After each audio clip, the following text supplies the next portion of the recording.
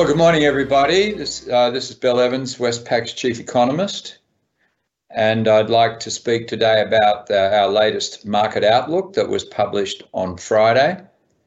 And in today's chat, I will speak for about 10 minutes on some of the key themes that were raised at the publication. And then I'll ask Matt Hassan, Andrew Hanlon, Justin Smirk, and Elliot Clark to speak about some particular issues that they've also contributed to in the document. So let me start by giving you an overview of some of the key facts that came out of our market outlook report. So since the last market outlook in June, we've made some significant changes to our interest rate and monetary policy forecasts. Following the May employment report, where we saw that the unemployment rate had fallen from 5.5 to 5.1, and on that same day, we'd seen a lift in forecasts from the US Federal Open Market Committee and a more hawkish tone from the chairman. We thought they were game changers, and as a result, we changed our forecast for the labour market and the unemployment rate, and also brought forward our forecast for the beginning of the Fed tightening cycle to December 2022. Elliot Clark will speak in more detail about those changes later in the session. So with our improved unemployment forecast, where we have the unemployment rate down to 4% by June 2022, that's indicated to us that the conditions that the Reserve Bank will require to tighten policy will have been established by the end of 2022. That'll be a sustained period at full employment, and we had defined full employment as 4%, and we think that by the end of 2022, it'll actually be a touch below that 4%. Inflation will be in the 2 to 3% band. And the momentum in the labour market will indicate that wages growth to reach the 3% target that the Reserve Bank requires, that wages growth will be very much on track to achieve that. We don't think that you have to be at 3% on wages growth to trigger the monetary tightening. We think the conditions around inflation and the labour market are the key for that particular action to occur. The second question will be, how far does this cycle run for, and what is the peak in the rate? So we've got them tightening to 25 basis points in that March quarter 2023. And we think the cycle will last, as is typically of tightening cycles, much a shorter cycle than the easing cycles. We think it'll last until the second half of 2024, when the cash rate will peak at 1.25%. Now that sounds very low, but based upon the key factor that we think will signal that the Reserve Bank has reached a comfortable neutral level there, will be the debt servicing ratio of the household sector. And by that time, we think that debt servicing ratio will have reached that peak that we saw in 2009 when the Reserve Bank finished its previous tightening cycle, and also a peak we saw in 2018 when certain fixed rates were increased and debt had increased rapidly in response to rising house prices. For the Federal Reserve, we think their peak will be 1.625, higher than ours, but also consistent with a neutral setting. We don't expect to see a big overshoot in inflation that would require the central bank, either in Australia or in the US, to move into contractionary territory. Those lower than expected peaks in both the federal funds rate and the RBA cash rate are consistent with lower bond rates than we had expected before. So we're expecting both US and Australian bond rates to peak at around 2.3%, halfway through those tightening cycles. And indeed, by the time the tightening cycle has ended, those bond rates will have moderated down to around 2.1%. The second big development that we saw last week from the Reserve Bank was around their quantitative easing policy. So we were the first in the market to predict that the Reserve Bank would move to a flexible target on quantitative easing rather than setting a volume target. And we said that target would be 5 billion a week, and it would be reviewed in the December board meeting. So we were a little surprised that the Reserve Bank certainly did adopt a flexible approach, but they said that when the new target was going to be adopted at the beginning of September, it would be 4 billion rather than 5 billion. So that is a clear tapering in policy. We expect that as a result of us seeing that the Reserve Bank will achieve their conditions earlier than we had thought before, we think the total program will be lower than the 150 billion we expected before, down to 100 billion. We're expecting that profile to be 4 billion from November until the board meeting in February, when it'll be revised down to 3 billion and down to 2 billion. It'll be revised down to 3 billion at the November board meeting and then 2 billion at the February board meeting, totaling around 100 billion in total. We have retained our view on the Australian dollar that we expect it to reach 80 cents by the end of this year, even though it has been stalling around that 75 cents for some time. We still remain confident about the global economic outlook.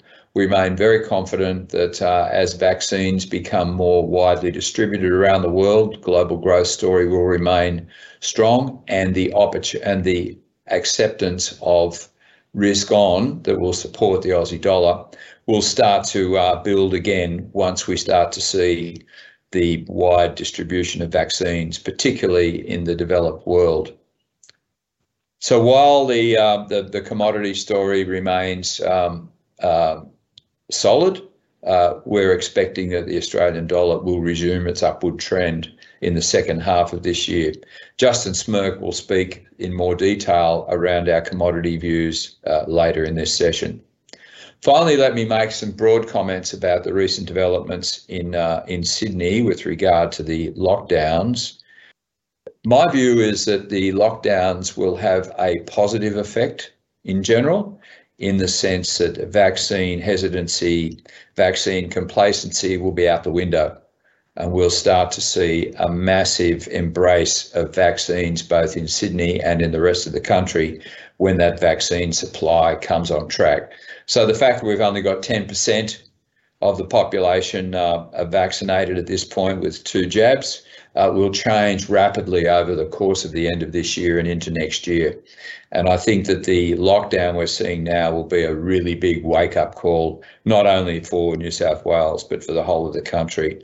We also have to remember that the economy went into this, the Sydney economy went into the lockdown with strong momentum. And what we've seen, and Matt Hassan will talk about this, what we've seen with previous lockdowns is that recoveries are very rapid once the lockdown is completed. Finally, let me say that the government is providing financial support in this lockdown, and what we've seen in the past is that financial support can often build into an increase in savings, and that accumulated level of savings can be put to work very rapidly when the lockdowns are eased. So while we'll see some weakness in the New South Wales economy, of course, over the next few weeks, my view is that we shouldn't be considering changing our overall growth story and momentum story as a result of this lockdown. So let me now ask Matt Hassan to make a few comments. And Matt, you're doing some great work with regard to our weekly carb tracker that gives us very, very timely indicator of spending activity. I'd like to know what it's showing at the moment. Well, it's been very interesting so far. As you say, our card tracker report is the first data we get around real spending. It's based on the millions of credit and debit card transactions that Westpac processes every day. and it gives us updates weekly. So, for example, the official data around retail sales for the month of July, so we won't capture the Sydney lockdown impact for another 6.5 weeks. We already have readings from the first week of hard lockdown, with week 2 due out in a couple of days. And so far, what we're seeing is very surprising in terms of the degree of resilience. The benchmark index nationally actually rose 1.4 points in the first week of July at 104.5. It's pointing to annual card growth, card activity, transaction activity running 4.5 percentage points above the pre-COVID benchmark pace. Now, some of that was due to the reopening that we saw in Melbourne. So Victoria, the index there was up nearly 4 points. And Queensland was also up 1.4 points. We saw a mini lockdown come off in Brisbane there as a bit of a support. But even in New South Wales, at the epicentre of the latest outbreak, the New South Wales index was only down 0.3 of a percentage point. Now, some of that's due to this familiar pattern we see leading into lockdowns, where we get some stockpiling activity leading in. So food and basics, those are off about 4 percentage points in the week. And when we look at the segments that get hardest hit by lockdowns, the sectors like hospitality were down 20 percentage points. But what was interesting is that outside of those two, we saw strength. So sectors such as household goods, and some of those that were perhaps supported by the slightly lighter restrictions that we saw. We've seen in New South Wales compared to Victoria in June, for example. We saw decent gains. So that may be a negative in the sense that the activity in those retail sectors may be contributing to the outbreak, moving more through the community. But for the first week at least, it was support for retail, or for spending more generally. The next few updates are obviously going to be really crucial. That's when some of these offsetting gains in other states will roll out of the picture, and some of that stockpiling will roll out of the picture, and we've also seen a further tightening in New South Wales. But so far, it looks to have held up better than previous mini lockdowns. And Matt, what's the tracker telling us about this year's lockdown measures compared to last year? Well, in general, it is showing quite a different picture. So the mini lockdowns that we've seen across the states this year have had a much milder impact. Usually we see about a 10-point fall as it hits week to week. It hits the affected state, so that's just within the headline index is national, just the state index will get hit by 10 points. And then we get an immediate rebound in the following week. Victoria's June measures last a little bit longer, so we saw a similar profile but extended over 2 weeks, and then with a quick rebound. If you compare that to last year, the second wave lockdown in Victoria had about a 10-point hit on Victoria's index, but it lasted 2 months. Before we started to see a recovery. And when we go back to the national lockdown, way back in April last year, it was a 20-point hit that lasted for 6 weeks, a much deeper shock. And there's a few things that are going on here. Obviously, there's some sectors that haven't reopened. So you're not going to get the same second shock to a sector like outbound tourism, for example, from a second lockdown. But I think also, that shock, particularly in April last year, the shock to sentiment was much larger. We were going into a very unknown environment. It was very unclear how effective lockdowns would be and how much of a health emergency we're facing into. But I think also in the mix here, there is clearly some adaptation going on. What's interesting is that this year's lockdowns, when we look state by state, we have measures of mobility that show that people did stop moving around in a similar way to the lockdowns that we saw in 2020. Yet they've managed to maintain their spending better than they did in 2020. We've still seen contractions, but they haven't been nearly as sharp. So clearly consumers have been able to adapt to restrictions on movement. They've become more efficient with their movements in terms of shopping. They've moved to online channels as well. So all in all, it does suggest that the measures that we're seeing, while they're still very unsettling, and there is a question mark around the Sydney lockdown, they haven't been quite as damaging as the ones we saw in 2020. Thanks, Matt. Andrew Hanlon. Andrew, you've been doing quite a lot of work on the state budgets. We obviously do a lot of work on the federal budget, but state budgets are also really important for the profile for the economy. So how have the states responded to the better than expected performance of the economy? Yeah, thank you, Bill. Hi all. So yeah, certainly there are a couple of key takeouts from the most recent round of annual state budgets. Firstly, that as we know, the economy has surprised to the upside, and so if we look at the aggregate budget deficit across all the states, it's come in much lower for 2021 than they were expecting. So they're looking at a deficit of 100 billion. That was only way back as recently as October. The number's going to be closer to 70 billion or 71 billion, so about a $30 billion improvement, 30% improvement because of that upside surprise in the economy. So the state government's going to face a choice, will I let that improvement flow through to the bottom line in the out years, or will I spend some of that money? And just as we saw at the federal level, they've decided to keep the money flowing. So even though the economy is certainly doing better than expected, they've judged that it was appropriate to provide some more support. Previously, they were looking for the deficit to narrow sharply between 2 years from 100 billion down to 72.5 billion. Now we're actually looking for the deficit to increase from about 71 billion to 77. So keeping the money flowing, the state government's seeing that there's still some need for some support. Obviously, until we get those vaccine rollout more complete, that's probably appropriate use of fiscal policy. And Andrew, what's the profile for state debt has shifted as a result of these economic surprises and the impact of new policy? Yeah, so even with that active decision to provide ongoing stimulus in the 21-22 year, we see a shifting down right across the years of the debt profile. So no doubt that debt's increased as a share of GDP from where we were prior to the crisis. So we were at 10.8% of GDP net debt for all the states in 1920. They were looking for debt to rise to 320 billion in 2021. That's going to come in around 284, so a lot lower. And the following year, they're expecting 387. Now it's at 353. So even with that increased spending, the debt for 21-22 is lower than they expected.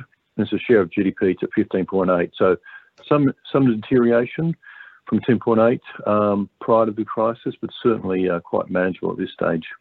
Thank you, Bill. Thanks, Andrew. Justin Smirk. Justin, you've written extensively in the Outlook on commodity prices. Yep. I spoke earlier on that we're still optimistic about the Australian dollar, and the commodity price story is an important factor there. What's been happening with commodity prices recently? Well, Bill, they've been going through a continuing long, strong rally. So our Westpac Export Price Index, it rose 5.3% through June. Backing that up is the ongoing story we've all been talking about, that strong rise in iron ore prices, which are up around 8% a month to now over $200 a tonne at $219. But the biggest story change was the change that's gone on with coal. Thermal coal lifted 14% or 14.2% to $127. It was $70 a tonne not too much longer, not too far ago. And met coal has gone up 17% in the month to be now $171 a tonne. That some grades of met coal were under $90 a tonne, like just very recently. Brent prices, along with what's been happening with the OPEC Plus, how they've been haven't come to an agreement to lift production, that continued to rise through the month, as did LNG prices. So we're all up, even though we've been seeing sort of some softer base metal prices, some softer ags, and even gold fell almost 6% in the month because of the ongoing US dollar rise. The story one there has been ongoing strength. Now, driving that has been, of course, the ongoing story around supply disruptions. Australian iron ore exports are down around 10%, down around 6% in the first 3 months of this year, or the last 3 months. Also been seeing disruptions going on from what we thought was going to be a recovery coming through from the earlier weather disruptions. And of course, these robust prices really incentivizing miners, but Rio Tinto has been out there saying they're having problems with labour. Weather disruptions are still there with their maintenance program. So all up, iron ore exports have been really significantly disappointing here coming out of Australia. And for coal, we've still been seeing some maintenance disruptions coming out of Newcastle. That's been holding back coal exports of thermal. And also in Queensland, we've been seeing the Moorabbin mine, the Moorabbin North mine, which is a met coal mine, that has actually been closed, and it's not slated to be reopening until mid this month. So all up, we've been seeing quite a weak trend in coal exports, which are down 5% in the year to June. and that's really been helping to hold support prices. Also for coal, which has been also being very supportive, is new markets are opening up because China's taking coal out of other markets now that the Australian coal market's closed to the Chinese market's closed to Australian coal. So a good example is Indian coal. That's up almost 450% this year. It's now the third largest market at around 8 million tonnes so far this year. It's got its eyes on Taiwan, which is around 10 million tonnes, and Korea, which is our second biggest market, is around 13 million tonnes. So you can see how much of a difference those markets, having coal take China hoovering up coal from other markets has meant our products have to flow into different markets. And so underlying all this, we've really got this ongoing strong, robust demand coming out of China right here, right now, offset by ongoing supply shortages from our key commodity producers.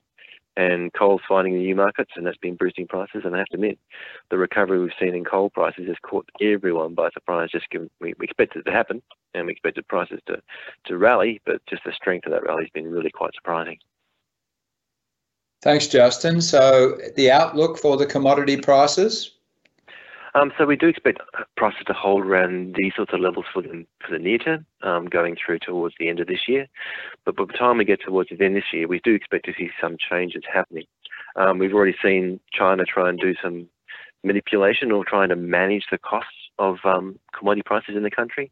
The National Development and Reconstruction Commission, which is their sort of market controller, they're putting in much tighter controls around what they call malicious speculation, and in particular they're focusing on people trying to hype prices and hoarding. So they've got some large penalties around that if people are caught doing that. We've also seen some new rules on managing the different indices.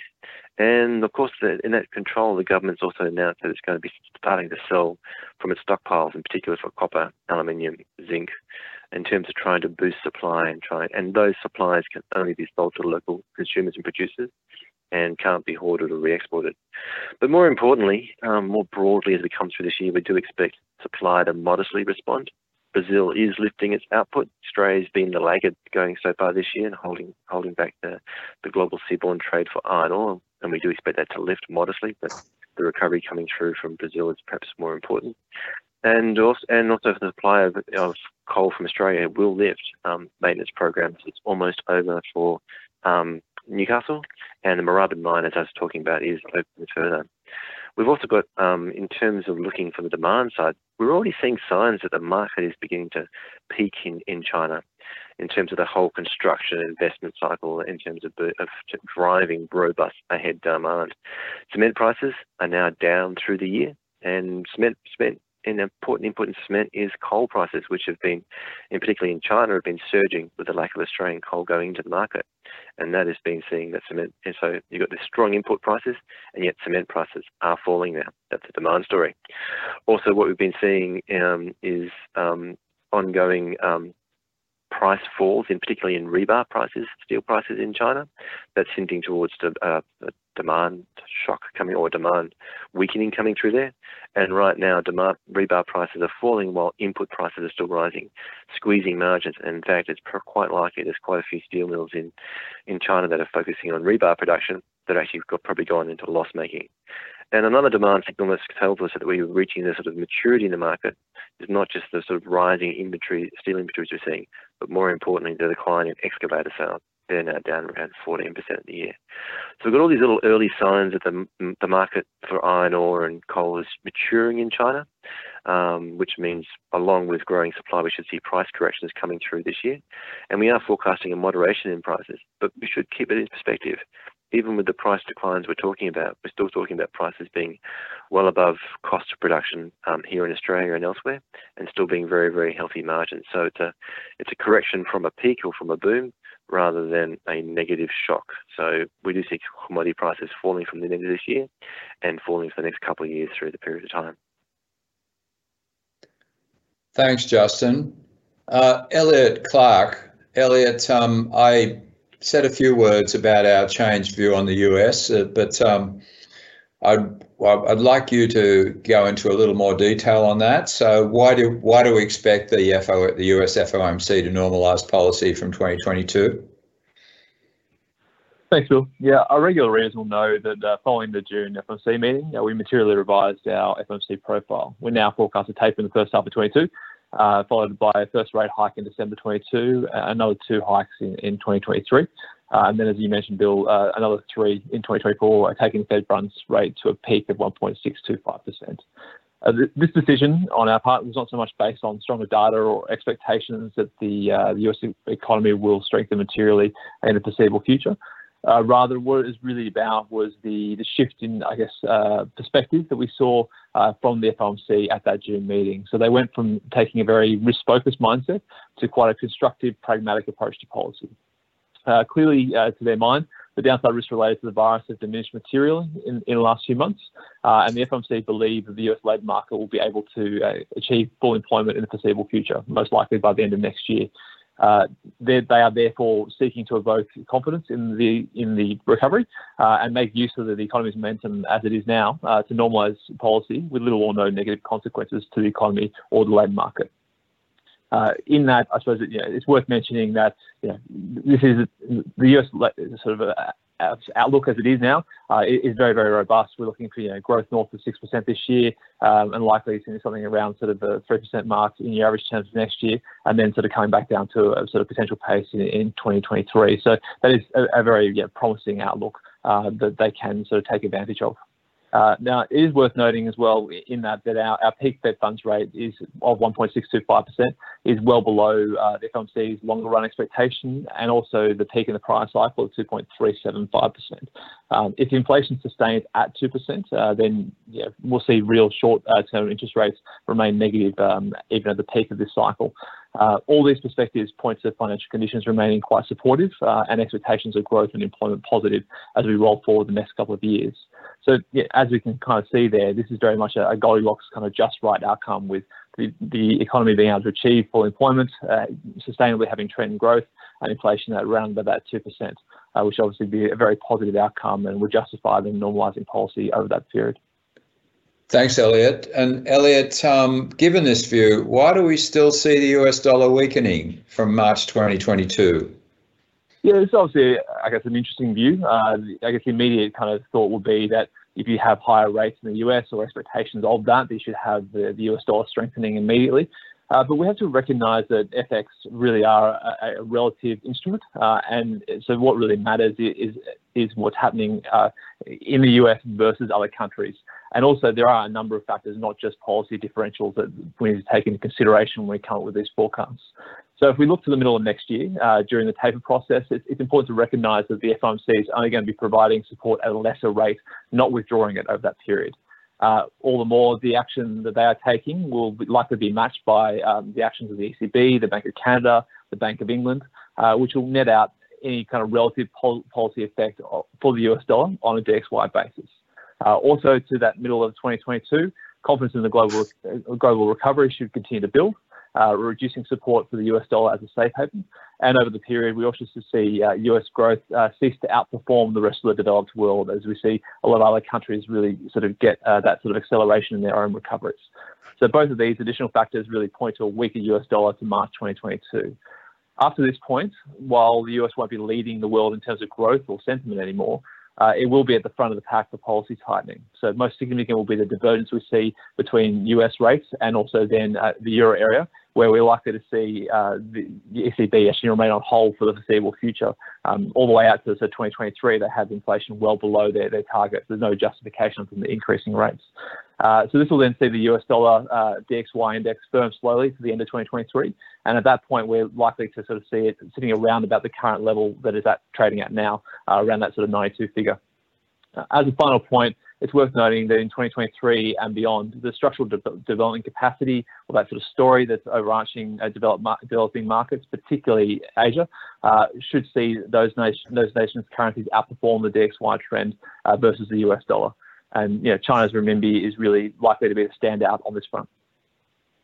Well, thanks, Elliot. That brings to an end our discussions. And as you can hear, there's a whole lot of information packed into this month's market outlook, from major changes in the interest rate view, from calculations on the peak in the cycles, from our maintenance of our positive view on the Aussie dollar, despite what we've seen in recent times, our commodity outlook, our discussion on the budgets of the state governments in particular, some early signs around the impact of COVID on spending coming through the Card Tracker Index.